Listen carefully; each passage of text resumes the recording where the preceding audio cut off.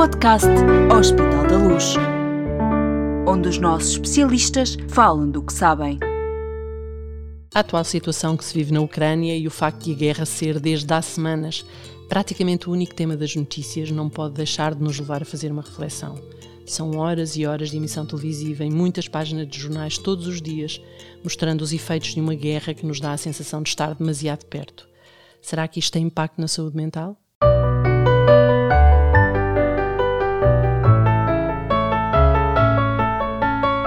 O médico especialista responde. Falar dos efeitos de uma guerra tão violenta como aquela que está a decorrer na Europa é naturalmente falar de vidas destruídas, de morte, de violência, de barbárie. É também falar de solidariedade, de responsabilidade social, de entreajuda. Mas não é desses efeitos ou dessas consequências tão diretas que vamos falar neste podcast do Hospital da Luz. Olá, doutora Maria João Heitor. Olá, Graça. Maria João Heitor é psiquiatra no Hospital da Luz e tem uma larga experiência, nomeadamente hospitalar. É também, neste momento, a presidente da Sociedade Portuguesa de Psiquiatria e Saúde Mental. Obrigada por ter aceitado o nosso convite para estar neste podcast. Obrigada, eu. Bom, Maria João, permita-me tratá-la assim. Esta necessidade de estarmos a par do evoluir da guerra, mantendo a nossa atenção focada nas notícias sobre a Ucrânia, nos refugiados, nas negociações de paz, isto faz-nos bem ou não? Como é que devemos lidar com estas situações, mantendo o equilíbrio e mantendo a nossa saúde mental? Quando somos confrontados diariamente com imagens e sons de guerra e de destruição, não podemos ficar indiferentes, como deve calcular. Mas eu gostaria de distinguir três situações que necessariamente são distintas. Uma é uma pessoa estar diretamente num cenário de guerra, como o da Ucrânia, estar nesse cenário. Claro. Segundo, felizmente não é o nosso caso. Felizmente não é o nosso caso. Segundo, ser-se um familiar, e aí já temos cá muitas pessoas, familiares, que têm familiares no país em guerra, neste caso na Ucrânia, mais diretamente. E o terceiro aspecto, ou terceira situação, é estarmos a assistir na televisão, na imprensa ou digitalmente às notícias, contudo sem uma ligação direta com o país que está, de facto, em guerra. Por isso, eu diria que será bem pior estar na guerra do que assistir à guerra. Naturalmente, mas na verdade nós estamos a falar aqui em Lisboa, em Portugal, e estamos a falar sobretudo de quem está e para quem está a assistir, e no fundo foi um bocadinho o propósito deste convite para estar aqui no podcast, quem está a assistir todos os dias a estas imagens, às notícias e no fundo se sente envolvido desta maneira, indiretamente, mas se sente envolvido também nisto. Quais é que podem ser as consequências desta exposição e tantas notícias sobre guerra? Isto não é um excesso? A exposição excessiva a notícias e imagens nos meios de comunicação social pode induzir muito stress, de facto um elevadíssimo stress, e consequentemente um sofrimento psicológico que vai divergir de pessoa para pessoa, é uma resposta muito individualizada.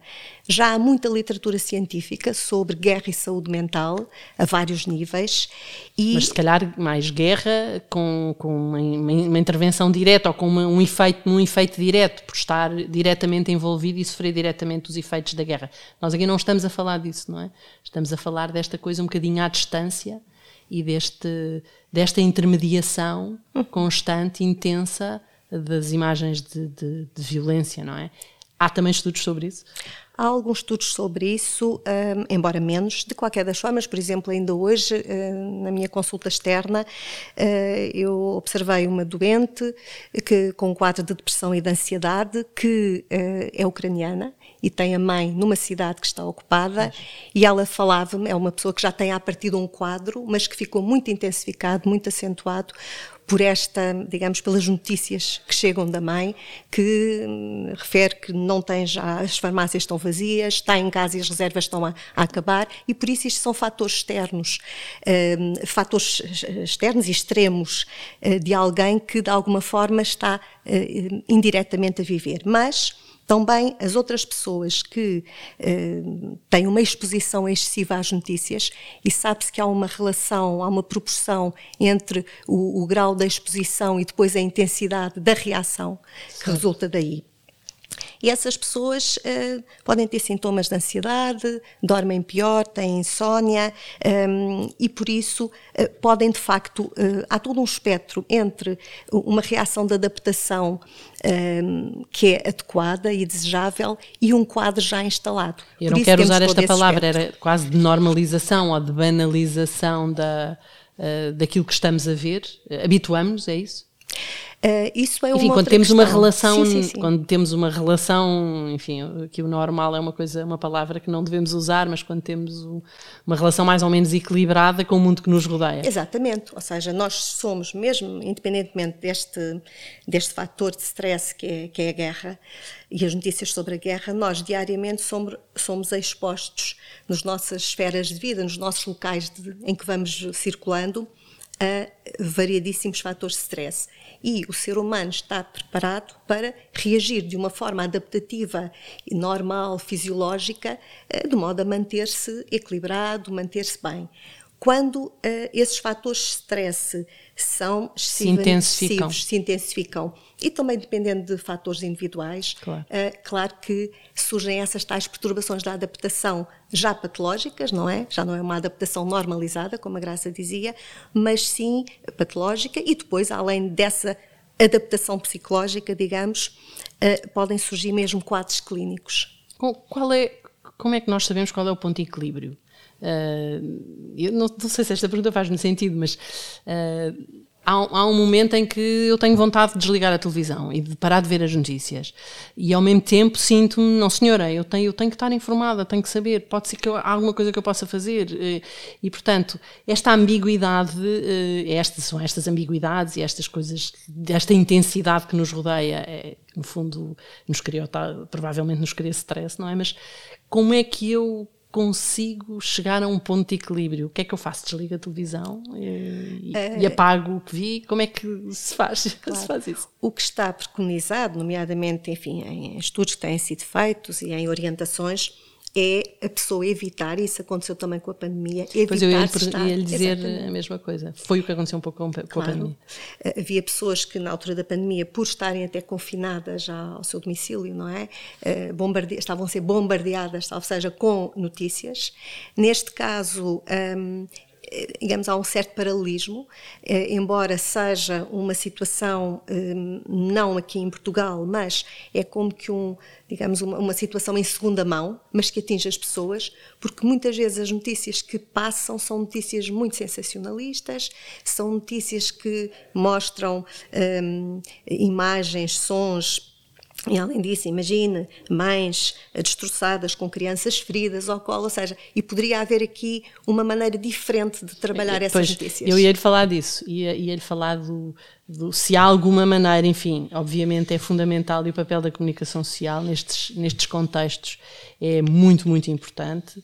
Muitas vezes não são os jornalistas a contar a verdade das guerras, elas não existem, mas de qualquer maneira há aqui algum conselho, alguma coisa que poderia ser alterada neste tom da guerra, que pudesse ser mais útil para a saúde mental de nós todos nós? Claro que sim. Quando há uma crise, seja ela guerra ou outro tipo de crise, também há uma aprendizagem e surgem imensos movimentos de solidariedade. E isso, movimentos humanitários, por exemplo, nós sabemos que há famílias que estão a acolher, até famílias com vários filhos, e que estão a acolher famílias ucranianas antes delas serem realojadas. E por isso há um sentido de responsabilidade social, como hoje se diz, e também humanitário e de altruísmo, que é despertado nas pessoas. Há como que uma inquietação interna que é apaziguada quando as pessoas agem e quando são proativas. Depois, claro que nem todas as pessoas têm essas possibilidades ou têm, enfim, acolhem refugiados. De qualquer das formas, a sua pergunta era no sentido do tom das notícias e da dramatização que é feita, e disso poder, enfim, de poder haver aqui algum equilíbrio também por parte de quem fala delas, não é? De quem fala da guerra. Porque é útil que sejamos todos responsáveis pela saúde mental de todos, não é? E a minha ideia era um pouco essa. Claro que a porta aberta para ser solidário e a entreajuda é com certeza um fator importante, mas como jornalistas, por exemplo, também se calhar devemos ser responsáveis pela maneira como damos as notícias e expomos estas coisas. E era um bocadinho o conselho que eu lhe queria pedir. O que é que como jornalistas, o que é que os jornalistas podem corrigir, entre aspas, sem nunca esconder a verdade, sem nunca deixar de dizer aquilo que é preciso dizer. Mas se há alguma coisa que se possa fazer, no fundo, para que eles também contribuam para a saúde mental das pessoas. Claro. Sabendo todos nós que estas são situações dramáticas e de limite, não é? Sim. Portanto, talvez dois aspectos. Por um lado, haver, digamos, uma maior capacitação, uma maior formação relativamente, e já há muita, enfim, há uns anos esta parte, já de facto já há faz-se um excelente jornalismo. De qualquer das formas, haver uma maior literacia no que é que este tipo de notícias, como a Graça estava a dizer e bem, que impacto é que podem ter nas pessoas. Porque há variadíssimas pessoas de variadíssimas idades que assistem, seja à televisão, seja digitalmente, seja na imprensa escrita. Um aspecto seria, pelo menos, intercalar certas notícias que são inevitáveis, não é? Até porque é o que chega, muitas vezes, aos jornalistas, com notícias... pegar no tema de uma forma mais construtiva, humanitária em prol dos direitos humanos, por exemplo, ou seja, no fundo, pegar na situação de guerra para despertar a tal... Exatamente, o tal altruísmo, a tal solidariedade, e não apenas as pessoas ficarem esmagadas com as imagens e os sons que passam incessantemente. Porque, na verdade, estes momentos também são oportunidades para, lá está, despertar aquilo que as comunidades podem ter para dar de si, não é? E isso faz bem à saúde mental das pessoas. Sem dúvida. E repare, estas situações de crise, como disse há pouco, e de guerra, enfim, que são situações extremas, podem despertar o melhor e o pior que há em todos nós, não é? Em todas as pessoas. E queria também aqui acrescentar o seguinte: os jornalistas, precisamente porque muitas vezes nós verificamos que estão no próprio cenário de guerra, não é? Eles próprios também se protegerem. Não é só tentar proteger quem está, é verdade, quem está a ver, ou a ver, exatamente. mas eles próprios, porque eles são, no fundo, uma ponte entre esses cenários de guerra e os públicos que estão a assistir. Vamos voltar um bocadinho atrás e aos efeitos disto tudo. Uma pessoa que já à partida, eu já falou um bocadinho disso, mas eu queria pegar nesse tema outra vez. Uma pessoa que à partida já é ansiosa, provavelmente estará a acompanhar estas notícias com mais sofrimento. Que conselho é que lhe daria? Sem dúvida, ou seja, uma pessoa que já à partida tem um quadro de ansiedade, ou até depressivo, mas sobretudo de ansiedade, primeiro poderá estar até mais atenta a estas notícias e ficar também mais reativa. Além disso, há um aspecto que é importante, que é as pessoas já estavam fragilizadas, no fundo ainda não saíram de uma pandemia e agora estão confrontadas exatamente. Com uma situação de guerra. Tem-se falado muito na ansiedade gerada e nos quadros de saúde mental gerados pela pandemia. Sim. Não saímos disto e passamos para outro. Exatamente. E que é uma situação de guerra que é na Europa, ou seja, é na região em que Portugal está inserido. Que conselhos é que dá a uma pessoa que já está com esse quadro? O que é que diz aos seus doentes na consulta quando eles, quando sabe que eles ainda não ultrapassaram aquilo que se passou com a pandemia e agora vão falar-lhe da guerra? O que conselhos é que dá?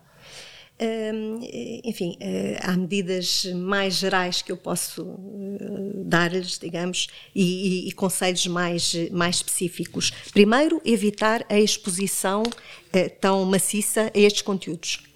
E em geral as pessoas até acatam e até tentam seguir isso. Depois, tentar que as pessoas mantenham as suas rotinas, que foi o que aconteceu também na pandemia e que muitas vezes não é isso que ocorria e nós reforçávamos esse aspecto.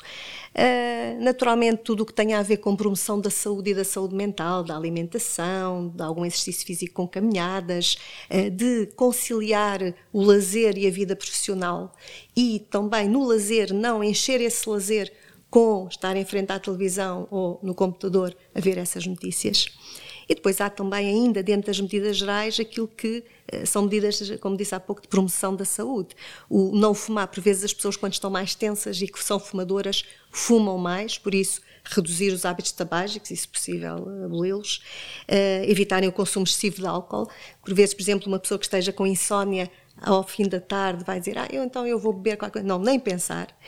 E cultivar, de facto, passatempos e hobbies, enfim, com os quais se identifica. Que se distrai e Exatamente. que ajuda as pessoas a distrair-se há aqui também uma pergunta mais específica que eu queria fazer, era tentar perceber que tipo de reações ainda, enfim, dei aqui um salto para os conselhos, mas eu queria perceber melhor as reações patológicas que este tipo de situações podem gerar, não é? Em quem é saudável e de repente está a ser bombardeado, entre aspas, com estas notícias, mas em quem também já tem um quadro de ansiedade e de repente está a viver intensamente aquilo que está a acontecer a não sei quantos milhares de quilómetros daqui. Claro. Há vários tipos de reações e aqui já estamos a falar não da reação de adaptação normalizada, como dizia a Graça, mas de uma reação patológica, de sofrimento psicológico. Sim, exatamente. As pessoas podem sentir-se de facto ansiosas, deprimidas, muito em sobrecarga, emocionalmente exaustas. O cansaço físico por vezes tem uma causa psicológica, e as pessoas ficam também mais limitadas nas respostas do dia-a-dia, ou seja, sentem-se incapazes de dar resposta àquilo que têm de fazer no seu dia-a-dia. E há um conceito que é o de trauma secundário, que conceito é este? É quando nos referimos aos efeitos emocionais que resultam de uma exposição em segunda mão. Isto é, um indivíduo assiste através das tais imagens, dos tais sons, e não diretamente. Ou então até as experiências traumáticas que estão a ser vividas por outra pessoa, que é aquilo que nós assistimos, aquilo que nos toca mais e que toca mais as pessoas, não é a bomba a cair, é, digamos, o resultado dessa bomba, não é? E o efeito que isso tem nas pessoas. Os sinais que podem surgir, e são sinais de alerta, alterações do sono, pesadelos, como eu já disse, o consumo excessivamente de álcool, o uso de drogas, que por vezes as pessoas recorrem, ou aumentam se de facto já recorriam. E quem sentir este tipo de sinais não pode ignorá-los, porque são como se fossem cartões amarelos. Sim, claro. E o que é que deve fazer? Deve partilhar, pelo menos numa primeira linha, partilhar com quem está ao lado, com a família, com os amigos, com a sua rede de suporte. Se este mal-estar perdurar e for muito intenso, então aí deve procurar ajuda médica e de outros profissionais de saúde e de saúde mental. Fala-se naturalmente... Já agora, outro aspecto, peço desculpa, que não disse e que de facto é bastante importante. Se alguém já esteve exposto no passado a uma situação traumática de guerra ou outra, tem mais probabilidade de desenvolver um conceito que foi muito falado durante a pandemia e que, enfim, é um conceito que é a perturbação de stress pós-traumático. E depois eu ia lhe perguntar isso mesmo, o que é exatamente isso, neste contexto especificamente também, mas o que é a perturbação do stress pós-traumático e enfim... Como é que ele pode ressurgir, não é? Numa situação deste tipo? Isto é uma entidade clínica que está, digamos, incluída nas nossas classificações. Sim. E é uma perturbação mental. E ela pode surgir quando uma pessoa é exposta a uma situação, a um evento traumático, pode ser um acidente de viação, pode ser um cenário de guerra, uma agressão sexual, ou outro tipo de ameaças, mas uma ameaça muito forte. E a PTSD, que é a sigla, digamos, da perturbação de stress pós-traumático, como é que se caracteriza? Pensamentos intrusivos, ou seja, são pensamentos que vêm mesmo contra a vontade da pessoa, surge aquele pensamento, memórias, flashbacks daquilo que aconteceu, ou daquilo que a pessoa, digamos, aquilo que a pessoa evoca quando está agora exposta a uma imagem, por exemplo, agressiva. E a pessoa tenta evitar situações e evitar atividades que vão despoltar estas memórias.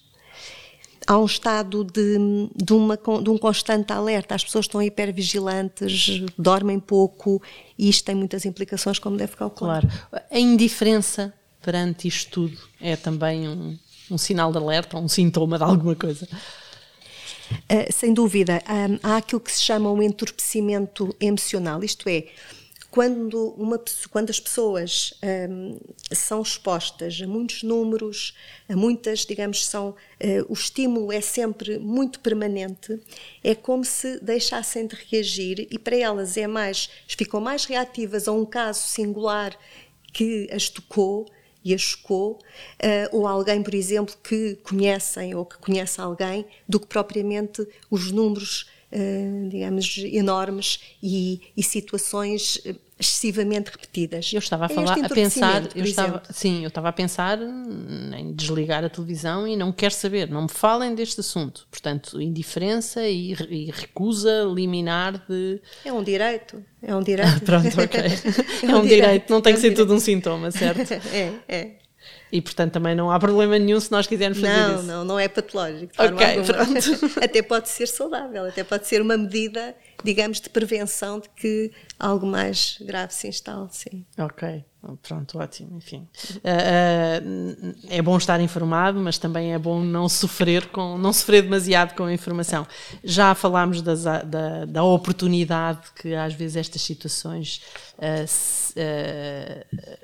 têm como para as comunidades de se envolverem solidariamente e em processos e em projetos de entreajuda.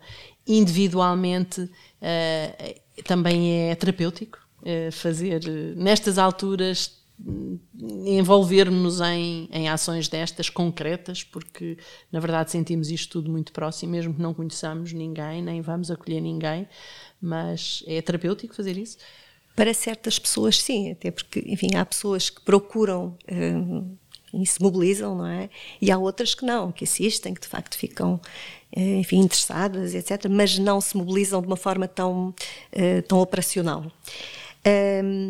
Mas sim, estes movimentos de solidariedade têm um potencial, eu diria que têm um potencial transformador e de crescimento interior da própria pessoa que o pratica. Nesse sentido, e para determinado tipo de pessoas, sim.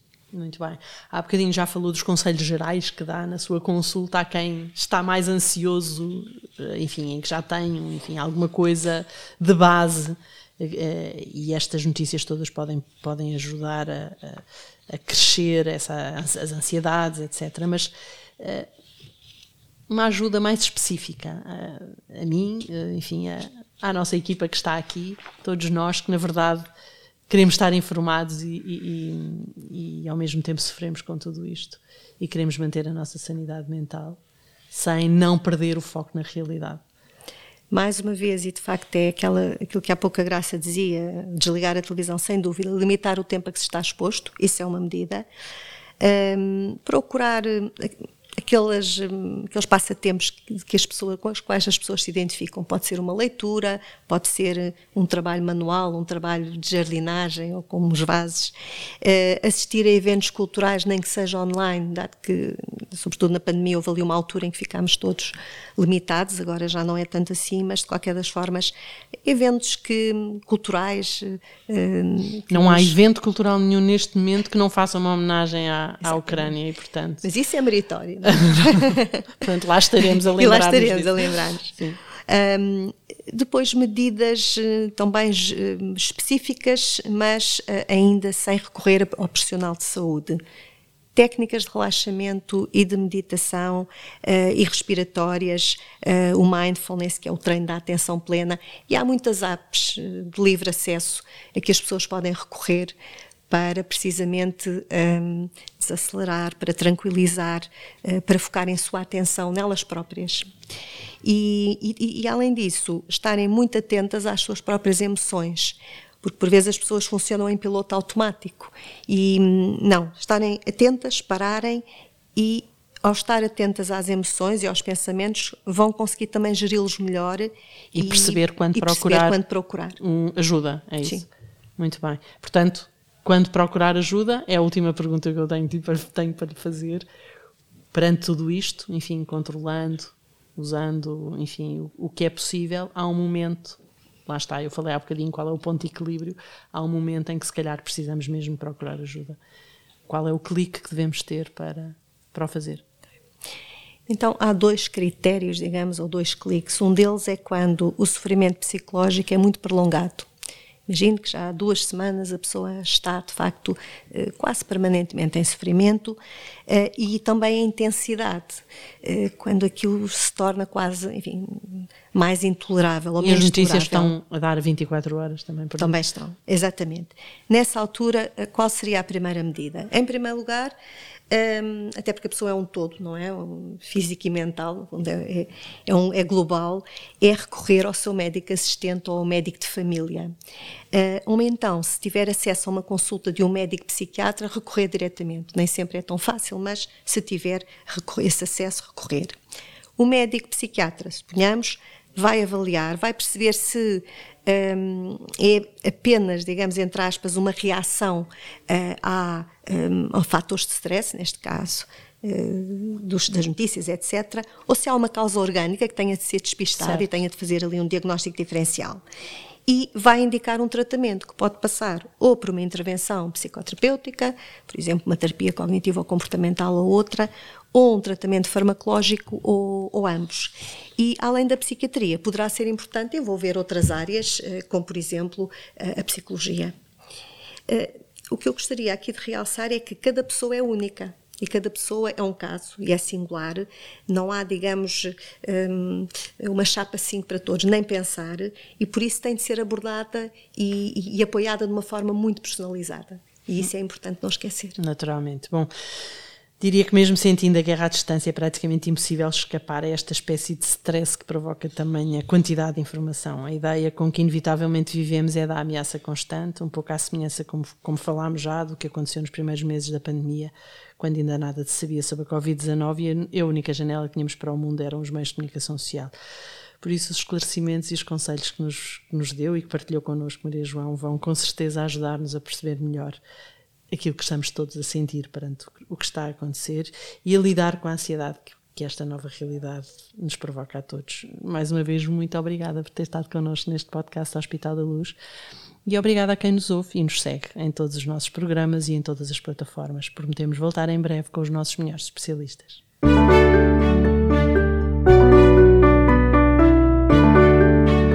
Podcast Hospital da Luz, onde os nossos especialistas falam do que sabem.